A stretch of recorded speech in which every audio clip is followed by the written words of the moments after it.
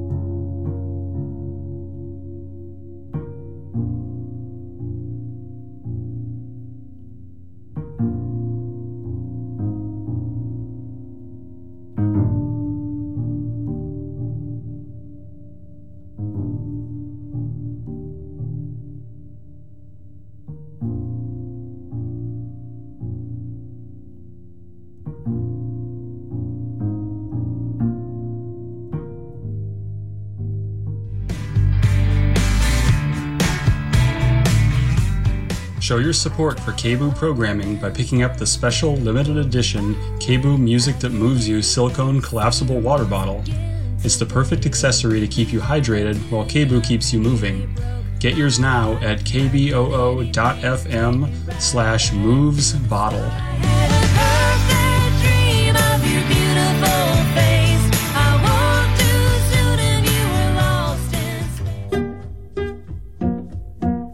The more compassion we have towards animals, the more compassion we're going to have towards other people. If you can value them all, you really value yourself as well. So even if you don't care about animals, the things we do that hurt animals end up hurting ourselves. It's almost kind of a dominion type issue where we feel we need to control everything. Dominion means stewardship, to take care of. What would a cow think about satisfying our habit? The challenge lies with looking at suffering from the perspective of the person or individual suffering.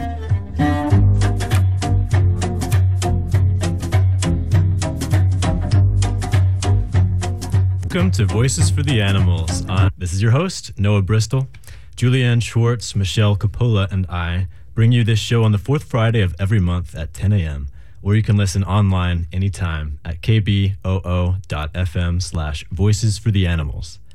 We are on the air to give voice to the urgent animal welfare and animal rights issues happening locally, regionally, and worldwide. Whether you're an animal rights activist already, a keyboard warrior online, a vegan cupcake lover, an animal lover, a volunteer, or just tuning in today completely by accident and know nothing about animal rights, you're in the right place.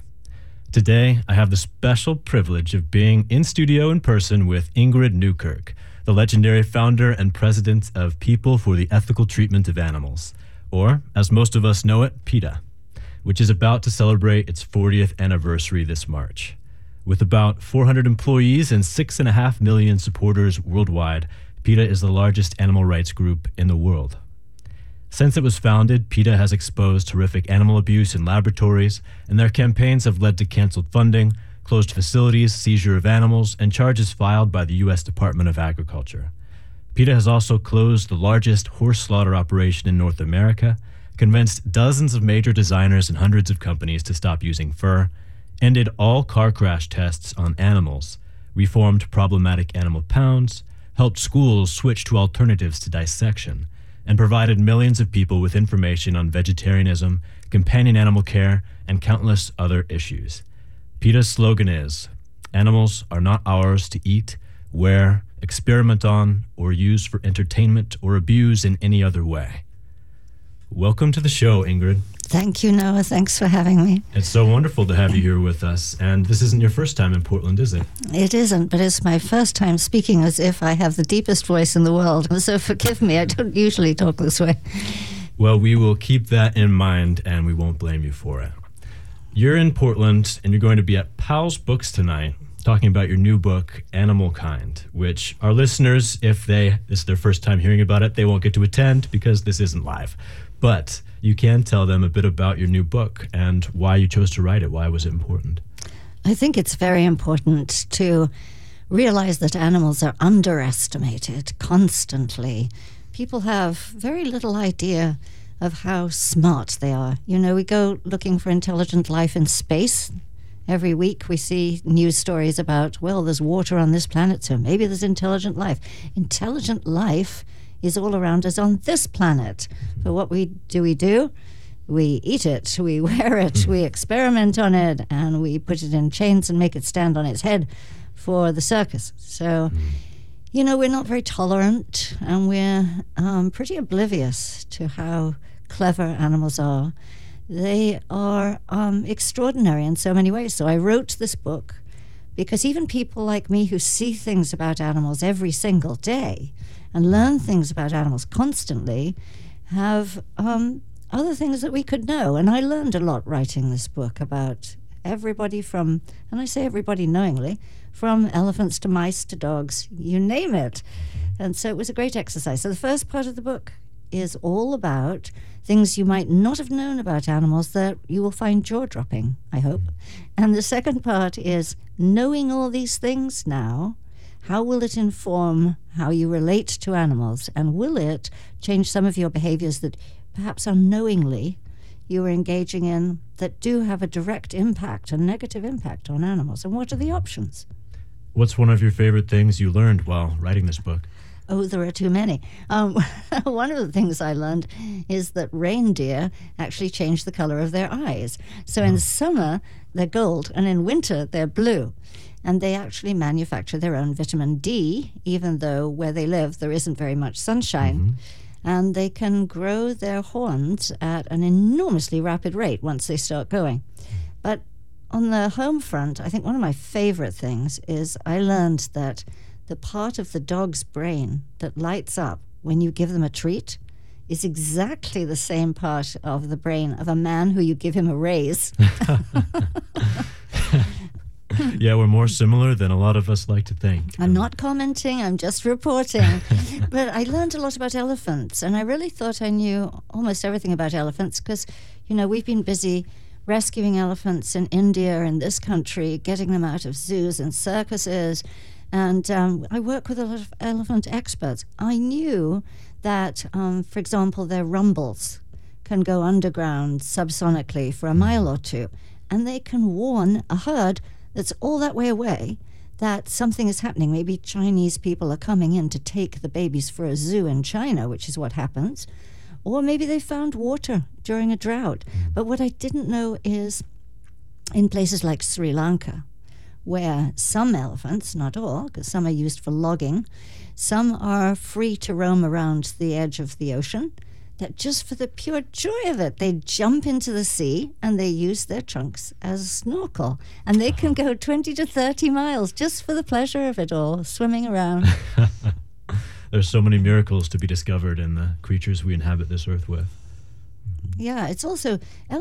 their trunks are so extraordinary. You know, they kiss with their trunks. And if they meet an elephant they haven't seen for many years, and this you see at sanctuaries where one elephant has been rescued, and 15 years later, another elephant that she grew up with has been rescued, they entwine their trunks and they kiss. And if an elephant is sick, another elephant will use her trunk to stroke the other one's face. But they also, their trunks are so sensitive, they can pick up a paper clip with the tip of their trunk and use it just the way we would use maybe our thumb and our forefinger. I mean, all animals are just extraordinary. Yeah, I've seen videos of those elephant reunions. It's definitely enough to move me to tears. PETA obviously has a storied history, and I think most everyone you stop on the street and ask, have you ever heard of PETA? They'll probably say yes. They might have a lot of misinformed knowledge about PETA, but they probably have heard of it. So can you just tell me, what are one or two of PETA's accomplishments through the last 40 years that you're most proud of? Well, it's funny because what you said is so true. A lot of people go, oh, isn't that the group that throws paint on people in fur coats? And you think, Well, actually, we've never done that, but we have we have stood on runways covered in fur-covered coats, and we've walked down the street in them and so on. But I think one of my favorite things is how we have managed to wake up youth. We have probably, I think it is definitely actually, the biggest youth following of any social group. I'm not sure what that says, but we do. And those kids growing up today, they don't want leather, they don't want wool, they don't want fur. They don't understand why we are force-feeding animals in laboratories. They certainly don't run out onto the street when the circus comes to town, the way kids of my generation, I'm 70 now, they run out onto the street all excited. No, they've got virtual reality, they've got the internet. You know, you can even dive with animals on virtual reality and never harm a hair on their head. So I think youth is one thing. Our litigation, we bring lawsuits to challenge the idea that only humans have rights. And we've brought two important ones in the last couple of years. One was to try to get the orcas out of SeaWorld.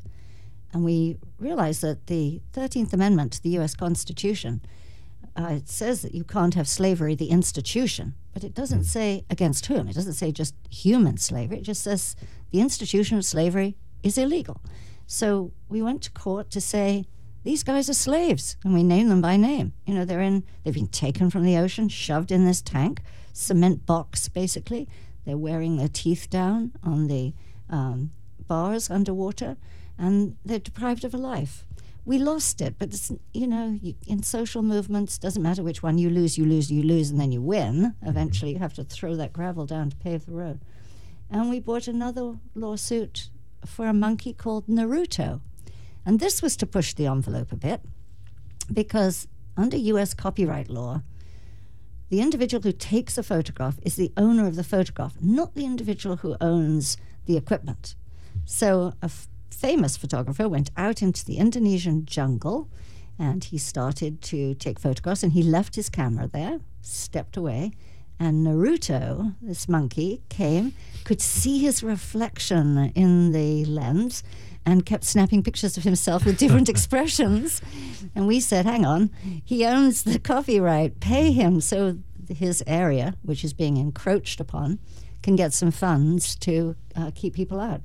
And we had to litigate. In the end, we lost that one too, really, but we didn't, because we settled, and the photographer agreed to give 25% of his take to preserve the Indonesian monkey habitat. And now other photographers are joining. Sounds like a win to me. Yeah. Similar to the work that I believe Steve Wise is doing, litigating for the rights of chimpanzees, right? He's trying, yes, admirably to get them declared persons. And so far he hasn't had any luck. But as I say, you just keep struggling on, and one day it will happen. In two other court cases, one in Brazil and one in India, a judge in each case has made really wonderful decisions and pronouncements from the bench.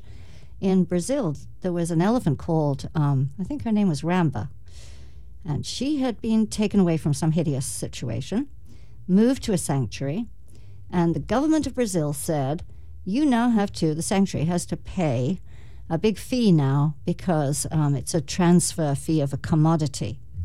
And they appealed it, and the judge said, Ramba is not a commodity, she's a refugee.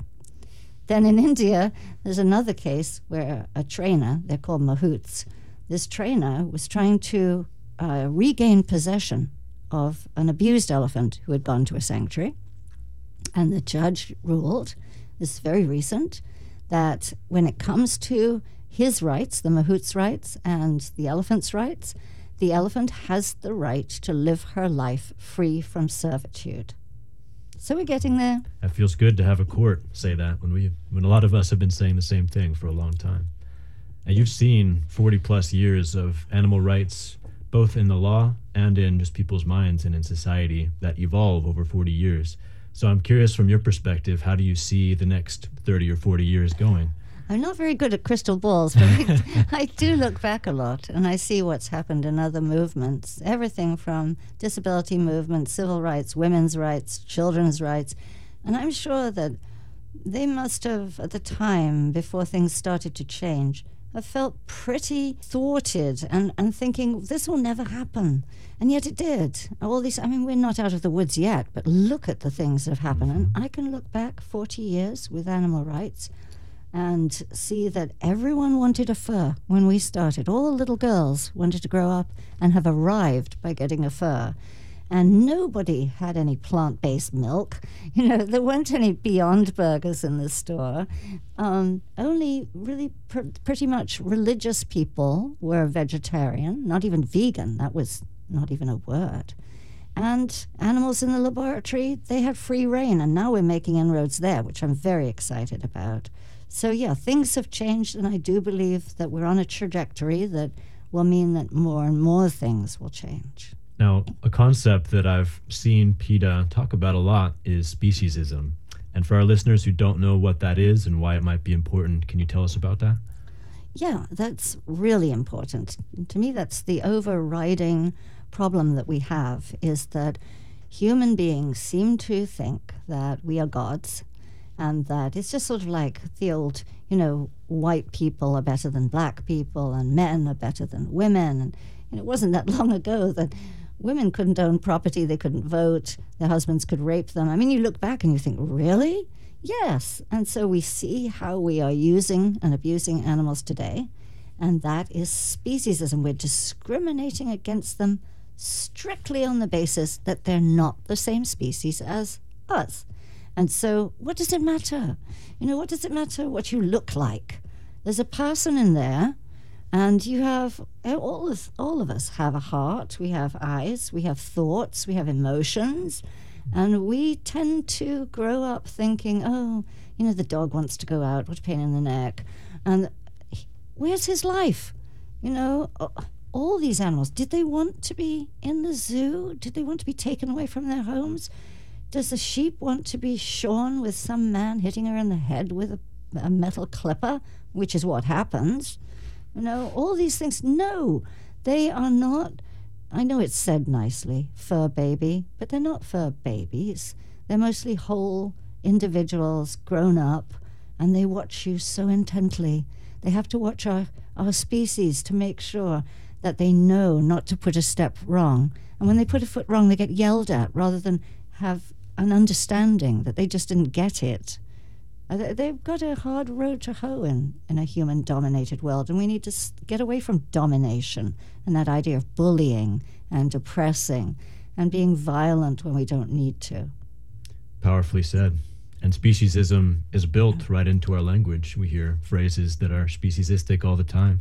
Can you tell us a bit more about that and the efforts that PETA has put in to combat that? Well, language is very important. Some people had a good laugh when we came out with alternative idioms, saying, you don't want to say there's more than one way to skin a cat. And your children grow up hearing that, thinking that it's normal.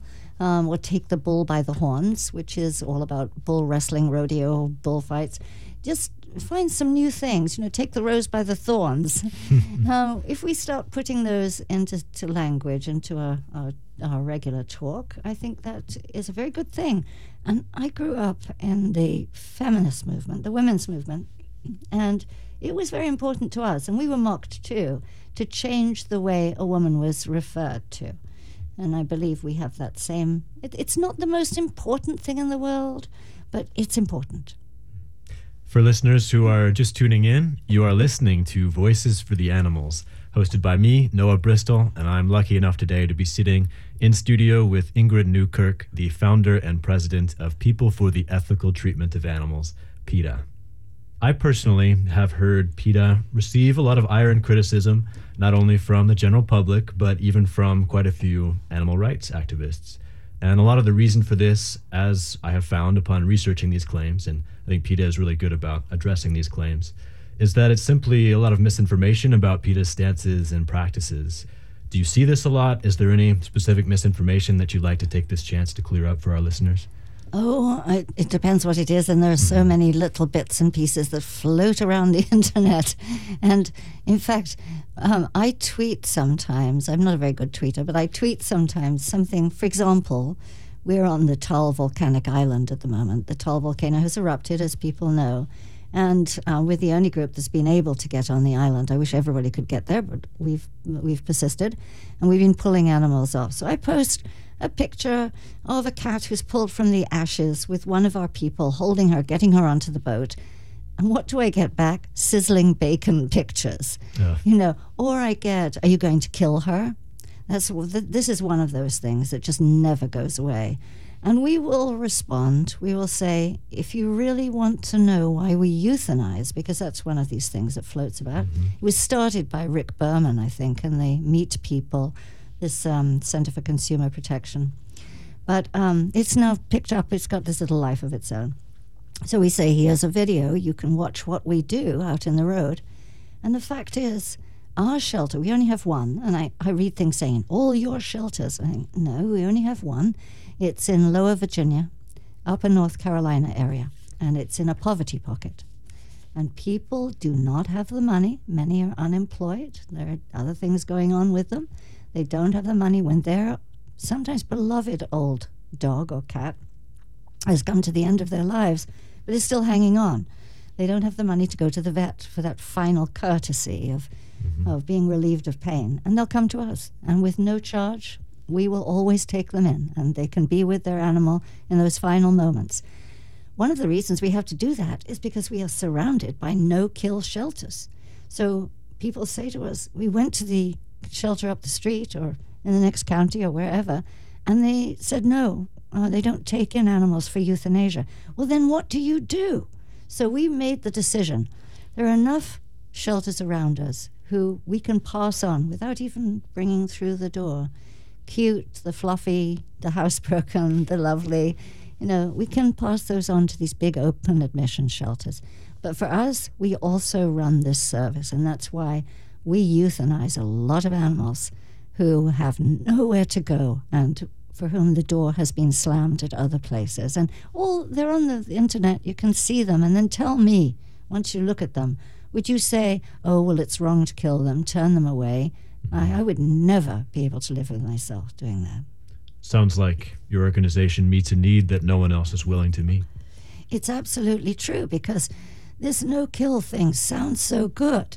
And yet, if you look at it, what happens, if you want to run a no-kill facility, you have to do certain things. You are at capacity almost immediately, because there are so many dogs and cats and rabbits who don't have a place to go.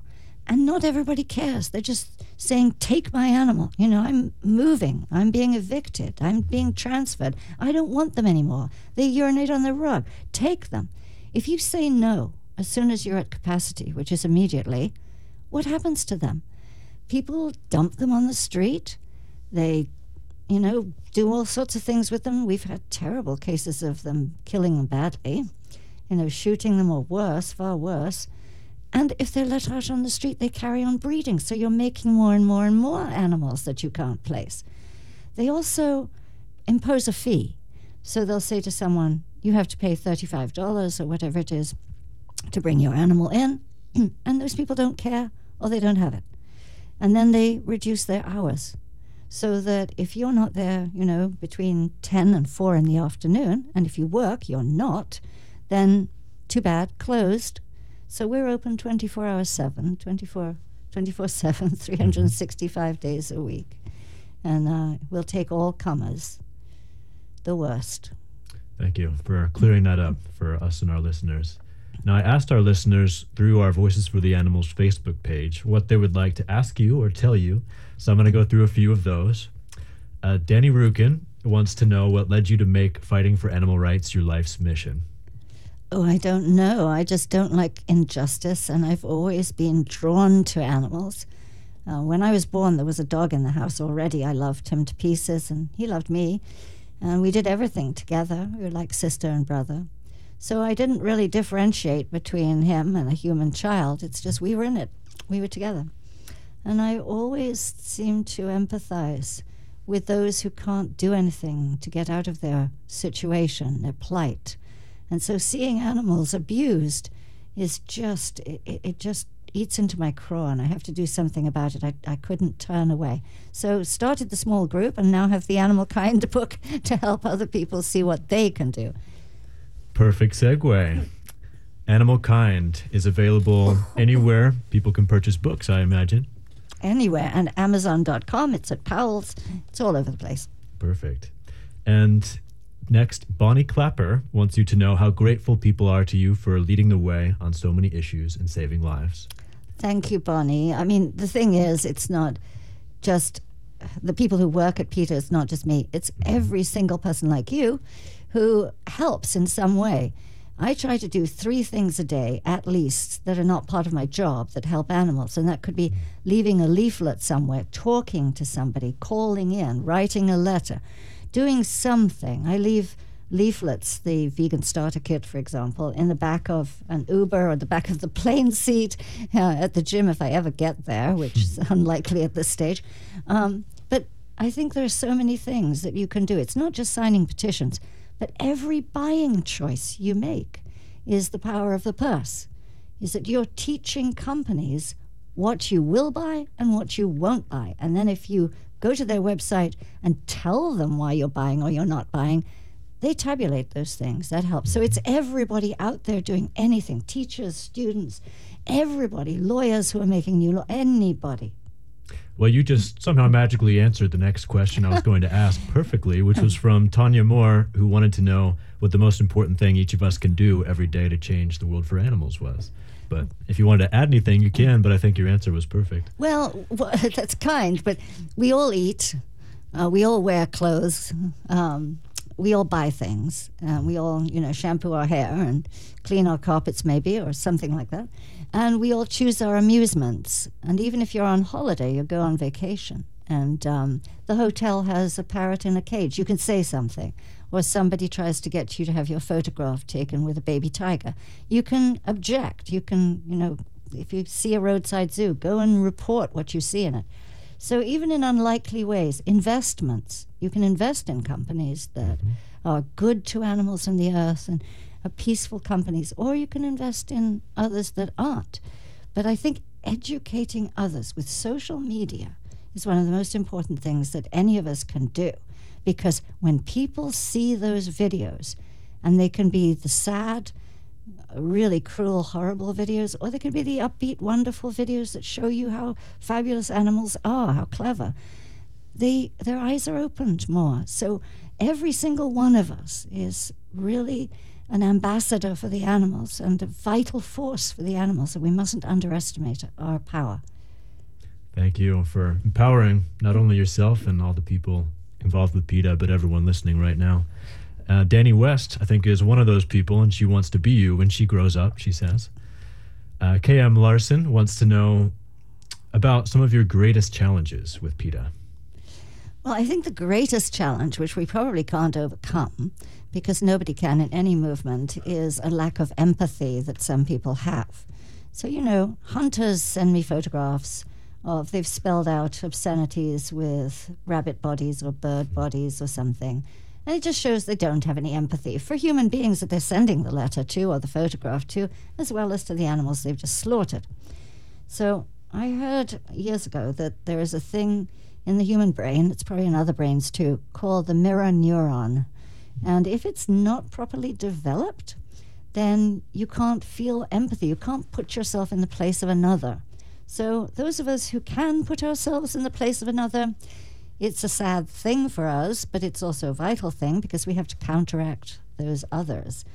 But really, most people, that's unusual. So most people are not psychotic killers. Most people aren't, heartless. Most people are reachable. And that's why I say, even if you think, my family is never going to change, well, they might if you find different strategies for opening their hearts or their eyes, their minds. I'll have to introduce you to my family. I'm right. I'll be right there.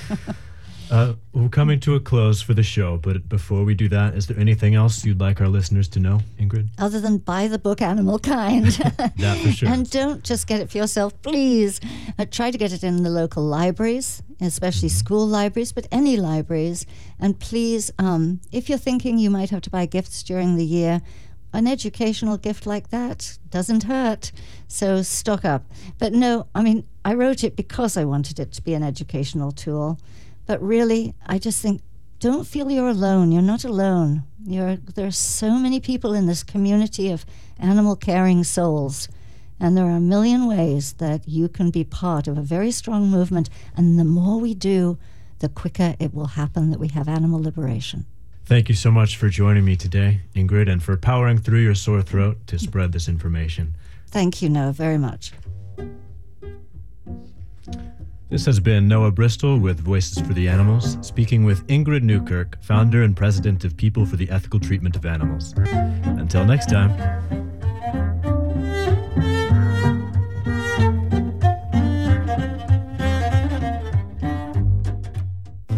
The preceding program was produced at KBOO Community Radio in Portland, Oregon. More audio can be found online at kboo.fm.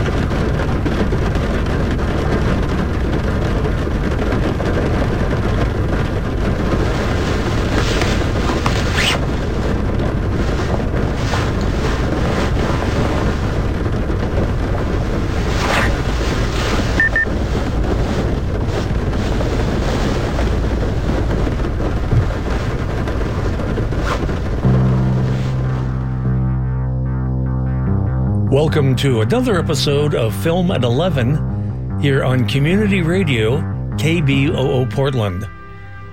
We start off with Jeff Godsoul revisiting the Martin Scorsese film, The King of Comedy. At the